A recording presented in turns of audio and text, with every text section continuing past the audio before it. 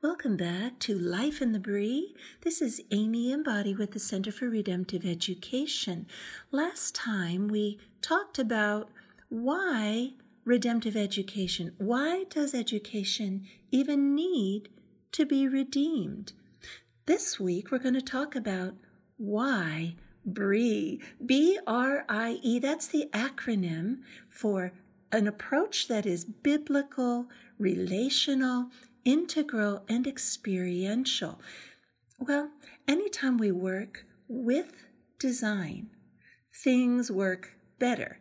You may have seen a hilarious YouTube video. It's titled 17-Year-Olds Baffled by Rotary Phone.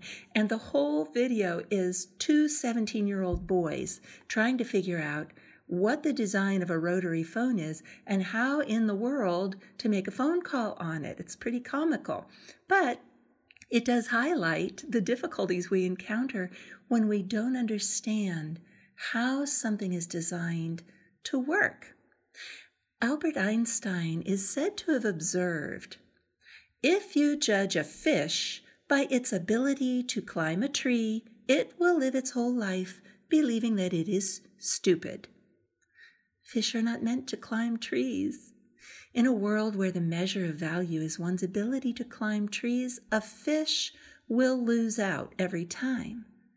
But when we allow that fish to do the job God designed it to do in conditions that are appropriate for its design, it will perform admirably.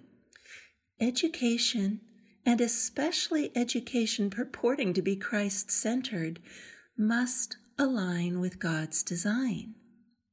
God's design is biblical. It's relational.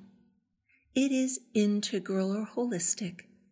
And His design for teaching and learning is certainly experiential. So next time, we'll be discussing the ways in which God's design for teaching and learning is, of course, biblical, aligned with His Word. All of Scripture informs our understanding about all of creation, including kids and curriculum and methods and school culture and everything else, along with our understanding about the Creator Himself. We'll take a close look at Psalm 24:1. "The earth is the Lord's, and all it contains, the world and all who dwell in it."